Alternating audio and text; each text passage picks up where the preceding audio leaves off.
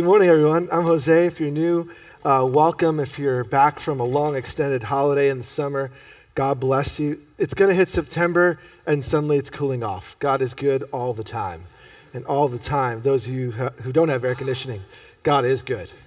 All right, let's pray. And if you have a Bible, we're going to eventually get to James 3. So you can just go there. Some of the other things I'll put on the screen.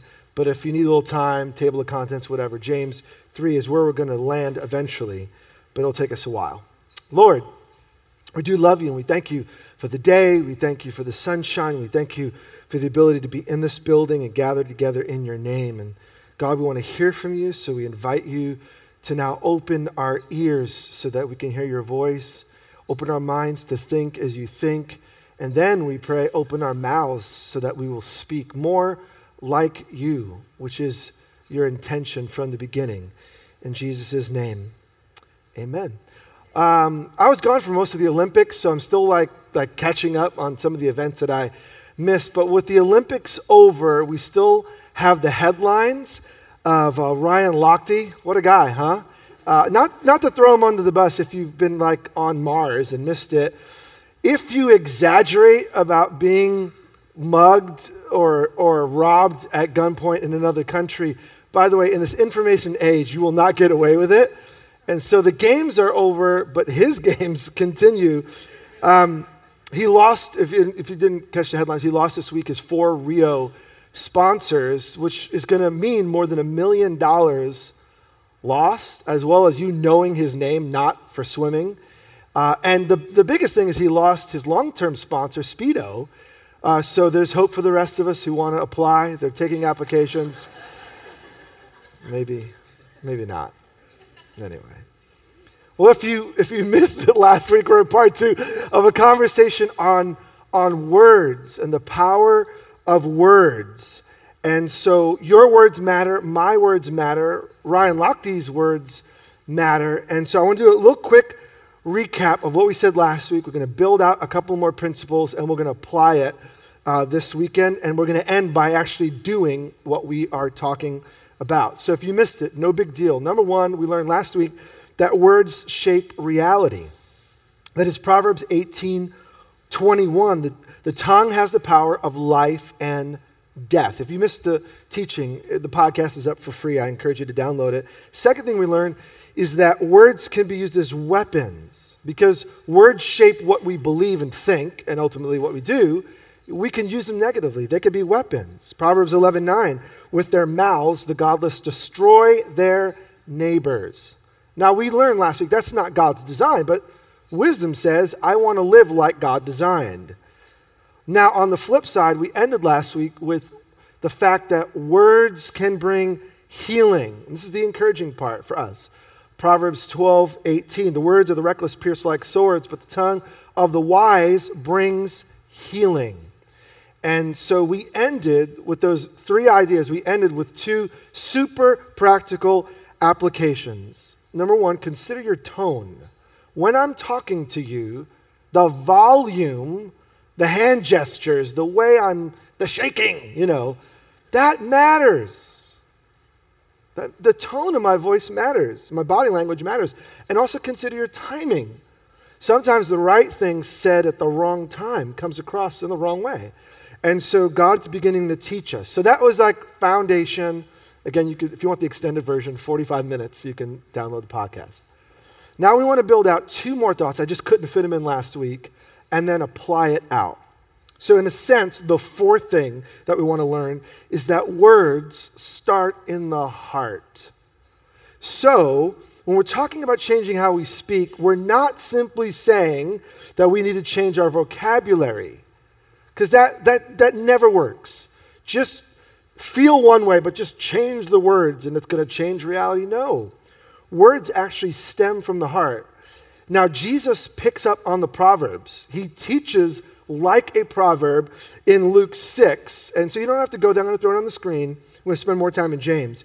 But Luke 6:43-45 says this: no good tree bears bad fruit, nor does a bad tree bear good fruit. Jesus is teaching like Solomon, like the wisdom writers.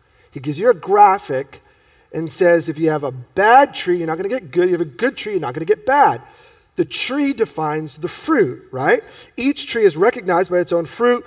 People do not pick figs from thorn bushes or grapes from briars, right? Get grapes from a vine. And a good man brings good things out of the good stored up in his heart. And the opposite's true. An evil man brings evil things out of the evil stored up in his heart. And then his proverb to kind of seal all this. For the mouth speaks what the heart is full of. Let's just say that together. For the mouth speaks what the heart is full of.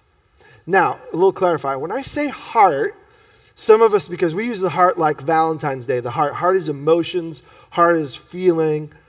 But biblically, when the Bible writers use heart, you can almost always put mind. In Jewish thinking, the heart is the center of the inner life. It's the thinking, the feeling, and where I make my decisions. So when Jesus says, out of the heart, he's not like, out of your feeling alone. Out of the way you think, out of the way you feel, out of the way you make decisions, your rationale. To not sound esoteric, but out of your center, out of your core of who you are, out of the most truest part of you, deep within, out of that, your mouth is going to speak. So it's not, if you're a Jesus follower, it's not just about trading words, but with a heart that actually doesn't believe what you're saying. It's about asking God to go deeper within. So for us, following Jesus is about more than changing behavior. You need to get that. Some of us grew up in church that, God is good, and so we need to be good, so be clean and be right and be straight and just change your behavior. Act more like God, and he'll love you. Well, we want to act like God, but the fact is, if we just try to change behavior, we're just going to become legalistic and judging each other by what we do. Jesus teaches the better way. The better way is realizing if I really want my mouth to change, I need God to get at the center of who I am. Because in the end, you can try to trick and fake the people around you. Out of the overflow of what's at your center, your mouth will show us deep. I don't need a little scope to go down your throat to know what's deep within. All I need to do is to listen to you. And the way you speak to the people that are closest to you, and the way you speak when you're not on a stage and we're just chatting about life, I will know what's in your heart because Jesus is right. So what we want is God to reshape the way that we think, that we feel. We want him to reshape the way we have a mindset so that we can think more like him. So how do we do this? John 3:3. This is so basic, but it's fundamental that if we miss it, we'll miss it. Very truly I tell you, Jesus says, no one could see the kingdom of God. The kingdom of God is the place where God rules. God created the universe, but the universe is spiraled in rebellion. Many people are not following God. While he's over it all, he's not leading it all in that not everyone is following his leadership. You would agree with that. Many people say, I don't believe there's a God. I'm going to do my own thing. But Jesus says for those to actually experience and see in their world God's rule, they can't do it unless they are what? Born again. Now, that's taken on all sorts of connotations, so that term may not be helpful for you, but the metaphor is right on point. The only way for my words to change is for me to be born anew. I have to have a change at the deepest level if my mouth is going to change. If I'm going to love you by the way that I speak, Jesus is saying you can't see God rule your life, thought life, feeling life, decision-making life, all of who you are, unless you have a reset. I think it's a better word for us, like born again can have so many connotations based on your church background. Unless things are reset, reignited, restarted. In other words, because of our own rebellion and sinfulness, every part of who we are has been skewed. So it's not just about changing behavior. I need a deep change. So when you follow Jesus, when you repent and really follow him, you get a new heart, not boom, boom, not just feely. You really are, in God's sight, reset with a new way of viewing the world. It doesn't mean you'll actually always live that way, but it means you can. You can now understand God's voice. You have a new nature, a new power, a new position, a new future. Like we said last week, if anyone's in Christ, Paul said, 2 Corinthians 5:17, the old is gone, the new has come, and this is from God. So I would encourage you, if you're not yet following Jesus, the place to begin is to invite his life to transform your life. Ask him to push the reset button, to give you a new heart, to be born again. And then next weekend, I encourage you, show that publicly. Don't be ashamed to follow Jesus. And when we do baptisms, just say, hey, last Sunday, I decided to follow Jesus. But when we do that, it doesn't mean I'm going to be perfect, but it means I can actually follow God's commands. Until I have the Holy Spirit, until God rebirths my way of view, my way of seeing the world, I can't follow God, but now I can. So words start from the heart, which is such good news. If you are following Jesus, what I'm suggesting is that your words can and will change. The way you love people, see people, speak to people, it will happen over time. Now, the speed is going to depend on your level of obedience, right? If I can now know God, if I can understand the things of God, if I can have God's power working within me, the only thing that's slowing me down is my active participation in what God wants to do in my world. So some people skyrocket. Have you ever find someone, they just started following Jesus not too long ago, like, wow, what happened? 180. Other people, it's really, really slow. I'm here to encourage you. You can allow God to accelerate that in your world as you actively invite him. God, I've been made new. Help me live that way. But some of us, life's just so busy that we forget to ask God to help us in growth. All right, that was number 4. And then the final one, and we'll get uber practical on how to live this out. Number 5, write this down. Words guide our actions. And I said go to James 1. There's too many verses to throw on the screen, so hopefully you're there by page or by app. James 1, and we're gonna see how James, brother of Jesus, takes Proverbs and takes the teachings of Jesus and wraps it up into a practical application for the church. So James 3, verse 1 says, not many of you should become teachers, my fellow believers. Pause. So he's speaking to people who've already been born anew, reset, born again, changed. Not many of you should become teachers because you know that we who teach will be judged more strictly. He's applying this out. Because the power of words can transform reality, because words can be weapons, because words can bring healing, because words are powerful and they stem from the heart, he says, in practicality, most of us shouldn't aspire to say a lot in the church because those who speak those words are going to be judged accordingly. Now it says in verse 2, we all stumble in many ways. Whew, reality check. Okay, so he's like, perfection's not going to happen. We all stumble in many ways. Anyone who's never at fault in what he says is quote unquote perfect, able to keep their whole body in check. Point being, this is something we are called as a church to grow in. The more that I say, the more I can tear down or bless. Nobody's perfect.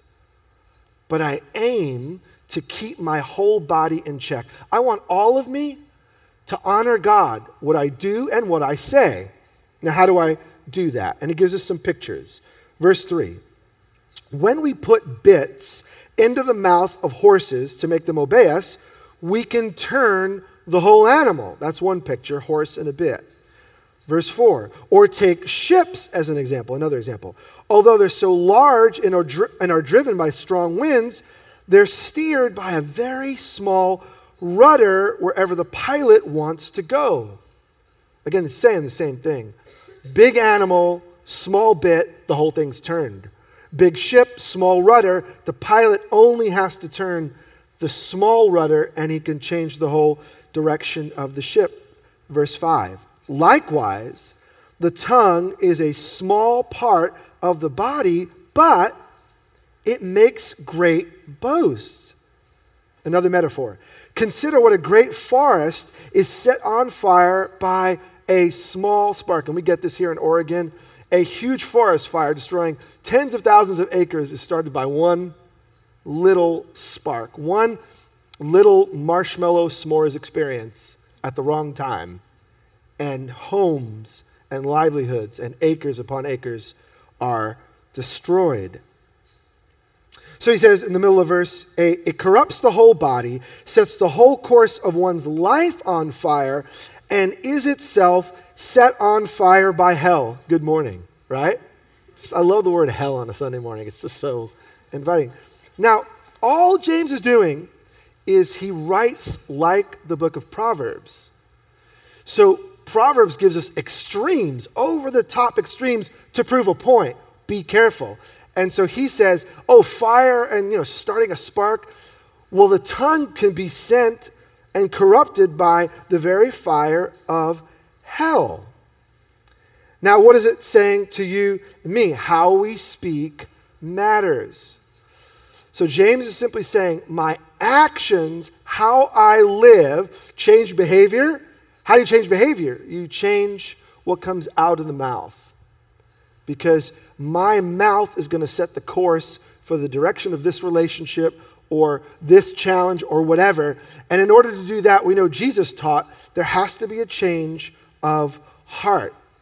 So just jump down to verse 13, because he's been talking about the tongue and the power of the tongue. Verse 13, right after the tongue, look at what he says next. Who is wise and understanding among you? Let them show it by their good life, by deeds. Notice, not words, but by deeds done in humility that come from wisdom. So James makes the connection that words guide and navigate my actions. Because the tongue could be like a fire and could destroy, it also could be controlled by the power of the Spirit and can be unleashed in positive ways. So he says, if you want to be wise, let it show up in the way you live in deeds done in humility. Starts with the heart, it comes out of the mouth, but talk is only part of the equation. The end goal is that we will actually live more like Jesus. Wisdom shows up in the way that I live. So God's aligning the steps of progression. God needs to transform the heart continually. It shows up in the mouth. But it's not just about talking about being loving. If I talk about loving you and say, I love you, wisdom says, my actions line up with my speech. So it's not just about changing words. It's about being changed at the deepest level. It bubbles up into my mouth. And now I speak words of life and love. But then those words of life and love, because I'm really being changed on the inside, changes the way I actually live towards you. This is so basic and foundational, but sometimes, friends, we miss it over the basics. How do I know if I'm misguided in my action towards you, my speech towards you, and my heart towards you? He continues, verse 14. Don't miss this. So deeds done in humility come from wisdom. Now he gives a contrast. But if you harbor bitter envy and selfish ambition, notice, in your heart, in your center, in your mind, in the way you think. If you think and process out of selfish ambition and bitter envy, don't boast about it or deny what's true. Such, quote unquote, wisdom doesn't come from God. Heaven is just a substitute word for God. Doesn't come from God, but it's earthly, unspiritual, and then again, because he's writing like the Proverbs, he goes overboard. Demonic. For where you have envy and selfish ambition, there you find disorder and every evil practice. So I'm not suggesting you should be testing other people in this, because that could get dangerous. But if you want to do a self-check, am I doing this? Am I saying this? Am I going this way towards them? out of love or because of what I'm going to get out of it? Out of selfish ambition or out of bitter envy? Do I tear you down because I know that's going to make me feel better? Do I gossip about you because I know it's going to make me look better? And if we learn to be wise, we learn to ask God to reveal challenges at the center. If my heart towards you is evil, guess what? My words and my actions will follow my heart. So God wants to change us, and this, friends, doesn't happen overnight. This is a lifelong work where we invite wisdom, God's wisdom to come. And if I'm aware that at the heart level, I can get off. You can follow Jesus, be filled with the Holy Spirit, love your spouse, be faithful at work, and still be filled with bitter envy, jealousy, selfish ambition towards people that love God as well. So these dualities can exist. And what James is saying is we want to live like Jesus. We're going to have to continue to invite Jesus to revamp and inspect my heart. I would love to say I've got this covered. But the more I read the Bible, the more I realize I am unlike Jesus. But I'm growing, right? So I'm not discouraged. I'm not despondent. I'm like, oh, forget it. Never going to work. But when I think about how off my heart can become, it reminds me I need to grow in words to the wise. I need God's wisdom. All right, recap. Take the next 10 minutes to drill out 7 ways to do this in the community. But a quick recap, which is always helpful. Number 1, words shape reality.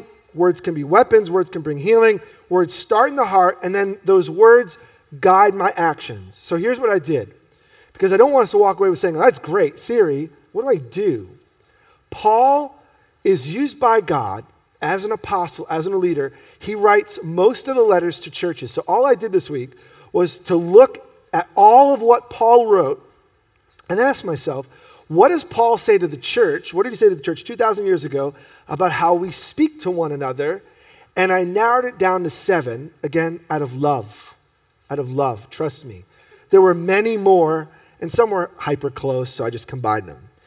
But 7 things that Paul tells the church 2,000 years ago that are worth telling ourselves and as a family to think about on how I can change the nature and tone of my words. We're going to go fast-paced. I'm going to throw all the verses on the screen so you could write it down and reflect on it this week. 7 things. First one is words that are humble. I've got to learn to speak in a way that's humble. Romans 12:16, live in harmony with one another. Don't be proud, but be willing to associate with people of low position. Don't be conceited, which means you might be more educated, have more experience. You may be more wealthy or seemingly important to other people in the community, but don't be conceited. Don't talk down to people. In our words to one another, let's learn to be humble. Let's take the low position. If I am speaking with grace and humility towards you, chances are it's going to go better than if I tell you, hey, look, I've been around the block. Let me tell you what you should do. That sounds like a guy like the right thing to say. Usually goes south, especially when speaking to those closest to you. Humble. Second, words that are fair. Romans 14:13, therefore let us stop passing judgment on one another. Instead, make up your mind. Make up your mind, make up your heart, make up your decision, all the same thing. Decide not to put any stumbling block or obstacle in the way of a brother or a sister. We have to remind ourselves, I don't know everything about you. This is really hard. I am hyper judgmental. Doesn't take me long to form a decision, and when in doubt, my decision is right. This is my psyche. I'm messed up. I need Jesus, right? In my mind, when I've come to a conclusion, that conclusion is always right. And that's not fair. I'm assuming in my own brain, I have all of the facts. Ever make that judgmental decision, say that judgmental thing, only to find out the full story the next day? Ouch. That's like my weekly kick in the pants. This is why. And I'm like, oh, I didn't realize that they were struggling because someone in their family just fill in the blank. Oh, I didn't realize they just lost their job. I didn't realize they just found out that, whatever. Since I don't have all the facts, I've got to learn to speak words that are fair.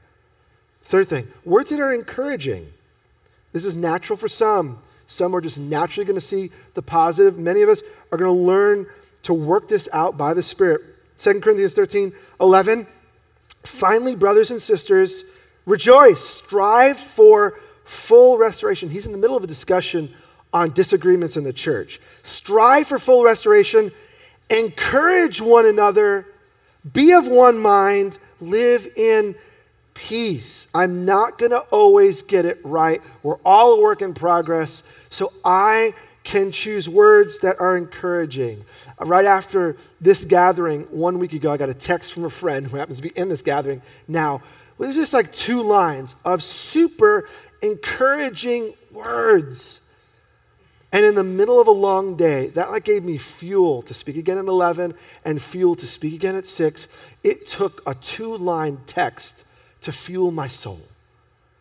She didn't have to, but she just chose to simply say words that are filled with encouragement. It put us on the same page. It brings peace. Friends, this one alone will transform our church. If we all chose to speak words of encouragement and words that are fair. Fourth one, words that are loving. Ephesians 4:15. Instead, speaking the truth in love will grow to become, in every respect, the mature body of him who is the head, that is Christ. Look at the metaphor here. Speaking the truth. How? In love, we are going to mature into one body. I've said it, and I'll say it again. Words that are true without love are naturally abrasive and often can help people miss what is true. If I only hear the abrasive words, if it's not done in love, I'm never going to get the truth. So growth in Jesus is me learning to say the right thing, the true thing, in a godlike manner. Man, I wish this was easy. Are you depressed yet? I mean, the list is long, but it's not meant to be like, okay, these are the markers, 7 things. These are just examples. For you, maybe one on this list is the area where we need the Holy Spirit to do some work. Maybe 2, maybe 7. It's a work in progress. Words that are loving. Words that are true. Ephesians 4:25. Each of you must put off falsehood and speak truthfully to your neighbor, for we are all members of one body. There's no room, I'm speaking to myself, for me to exaggerate or boast or lie. How much trouble has happened in a local, I'll just stick to church, forget about your family or your relationships, in a church where someone just didn't speak the truth. They're just like, you mean Christians lie? Yeah, they breathe too. Just, like, what if we said, even if the truth doesn't make me look so good, I'm gonna speak the truth. What if we just started there? Because we're brothers and sisters, when I lie, it affects the whole body, not just the 2 people involved. A lie spreads faster than the truth. And it's like a spark on dry grass. And the next thing you know, a community is split into camps, factions, parties. And the whole thing becomes a mess. You root it down, and it could be that at the source of it was just a lie, a half-truth. Let's learn. Let's not go that direction. Now, I'm not accusing, and I'm not saying we're like this. I think this is an awesome church, and I love it. I'm joining. Seriously, this week, I am joining our church. And Words that are forgiving. Let's move on. Words that are forgiving. Ephesians 4:31 through 32. Get rid of all, the list is horrible. Get rid of all bitterness, rage and anger, brawling, for all two of you. You know, like most of us aren't brawlers. And slander. Ouch. Brawling and slander. How about that for a combo? Those of you who are willing to fight with your fist, those of you who are willing to fight with your words. Tear down with words. Along with every form of malice, be kind and compassionate to one another, forgiving each of you, just as in Christ God forgave you. We're going to mess this up, is what Paul is saying. So let me take the posture of forgiveness. Let me learn to extend grace. Hey, if you're here for a year, I guarantee you I'm going to offend you. That's like a guarantee. The question is, am I doing it purposefully? Man, I need God's forgiveness. If I am purposely trying to berate you, God forgive me. But maybe I say something that's not meant as an offense to you and you take it in an offensive way. Can I just ask, would you learn to forgive me? And in community life, if you're part of one of our church communities, those smaller groups that meet in the middle of the week, just hang out with people and you're going to offend each other. Something like, I was part of a group for a while, but it became too hard. Yeah. Because you're all human. And when humans bring up the good, the bad, and the ugly, sometimes we rub each other the wrong way. Can I just say to all of us, if we're going to grow in community life, we're going to need to learn to extend forgiveness. Because sometimes I'm not perfect. Yep. And that's just following Jesus. So let's learn to forgive one another. And then here's an exciting one. Number 7. Words that are Spirit-inspired. I couldn't think of a better phrase, so I just made one up, all right? Colossians 3:16. Here's where I got this. Let the message of Jesus dwell among you richly as you teach and admonish one another with all wisdom through psalms, hymns, and songs from the Spirit, singing to God with gratitude in your hearts. I was sharing with some of our friends who came early for prayer. It dawned on me this week. Look at what it actually says. As you teach and admonish one another with wisdom, how? Psalms, hymns, and songs from the Spirit.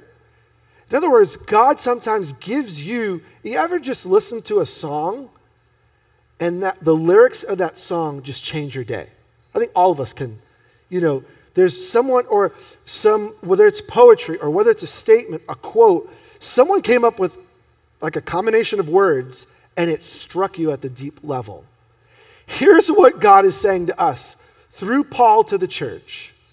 He says, build each other up. How? God will give you words. It may be psalms, it may be hymns, it may be spiritual things. God may give you a phrase for someone that could build them up. And then he says, build each other up, then singing to God with gratitude in your hearts.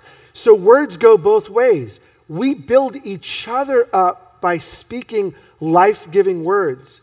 When you quote something that is from Scripture to someone and say, I was reading this and I thought of you, you're applying Colossians 3. And my friends, that may sound so dorky. That may sound so simple, but if God inspired words to lift you and build you up, and you quote that in someone else's direction, and they receive it as Scripture, as God-given words, that is life-changing. It happened to me this Friday. Again, I usually finish my message by Wednesday or Thursday. I kick it out to about 12 people to read it, chew it up, fix it, make it better, because I love you and I want it better. So Saturday, I usually revamp a bit based on the feedback that I get. So I was done with my message, kicked it out to everyone. I woke up to a text. I turn off all my emails, whatever, but I don't turn off my text. And I was woken up by a text, and most people who know me don't text me early on Friday morning because my day of Sabbath. But I'm gonna read it to you. The Lord, quote, the Lord brought you to mind this morning, and I'm praying for you out of the book of Isaiah. Who reads Isaiah anyway? But my friend was. It's in the Bible. In particular, and then he quotes Isaiah 26:3. you will keep in perfect peace all who trust in you, all whose thoughts are fixed on you. And then he ends the quote. And then he writes this phrase, may that resonate in your spirit today as you live out the gospel. I got killer friends, man. Now, this is my friend who I haven't seen in more than 6 months. He lives here in the Portland metro area, but we live on total opposite ends of town. We rarely see each other. We both travel. He has no reason to write that to me on a Friday morning. Shame on him. But I'm so glad he did. That made my Friday. Because I was reminded that God loves me so much that he said something to Isaiah 700 years before Jesus, 2,700 years ago, stirs my buddy who lives in Oregon City to wake up and think about me and read that and direct it to me. I'm telling you, maybe you've never been blessed by that kind of random text, but that changes things. What am I saying? The Holy Spirit has already given words of Scripture, but it doesn't have to be Scripture only. It could be words that are in alignment with who God is and what God is like. Positive, uplifting, kind, loving, truthful words. Okay, I've gone overboard, but I want us to catch this. Now, where do I start right now? One more verse. We'll throw it on the screen for you. Philippians 4, 8, and 9. In light of anxiety, in light of wonder, in light of confusion, Paul says to a church about how to pray. He says, pray without ceasing. And then he says, finally, brothers and sisters, whatever is true, noble, right, pure, lovely, admirable, excellent, praiseworthy, think about these things. You want to change your world, you change the way you think.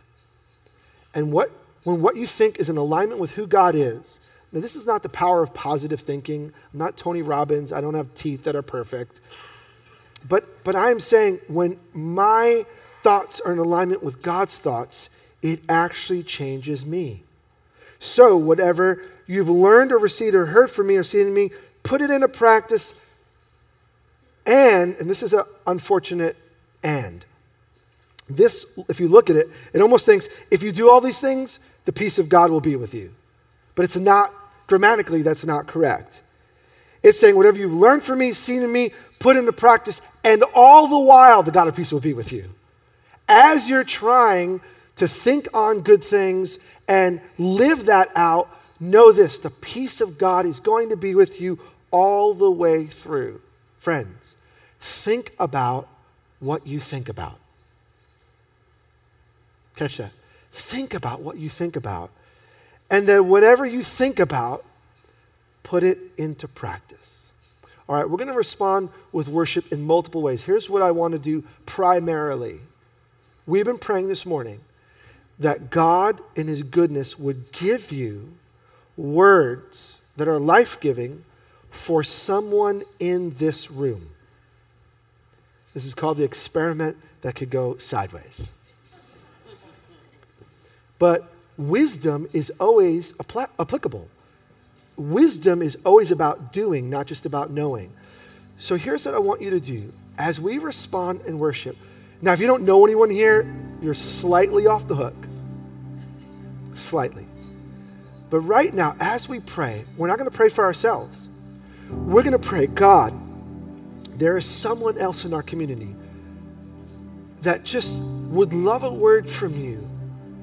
And all I'm asking you to do is to ask God, who is it and what do I say? Now, that could be a Bible verse. It could be as simple as we were praying, God put you on my mind. Man, that's how much God loves you. That when we were praying, God put, now how can I best pray for you, right? If you don't know what to say, let's learn to speak. Now, if God brings someone to mind and the person is not in this room, I give you the freedom to immediately, don't wait, immediately pick up your phone, text, don't read your email. If you go to your news apps, God is judging you. He's judging you. But go to your text that person, I am in church. and you came to my mind, and whatever, these words don't have to be perfect. This is how the Holy Spirit works. What would happen if every time we came to the church gathering, we were thinking, God, what do you have for me to pour into somebody else? Rather than, God, I hope you have something to say to me. What if I was thinking about you and you were thinking about me? I'm telling you, life-changing.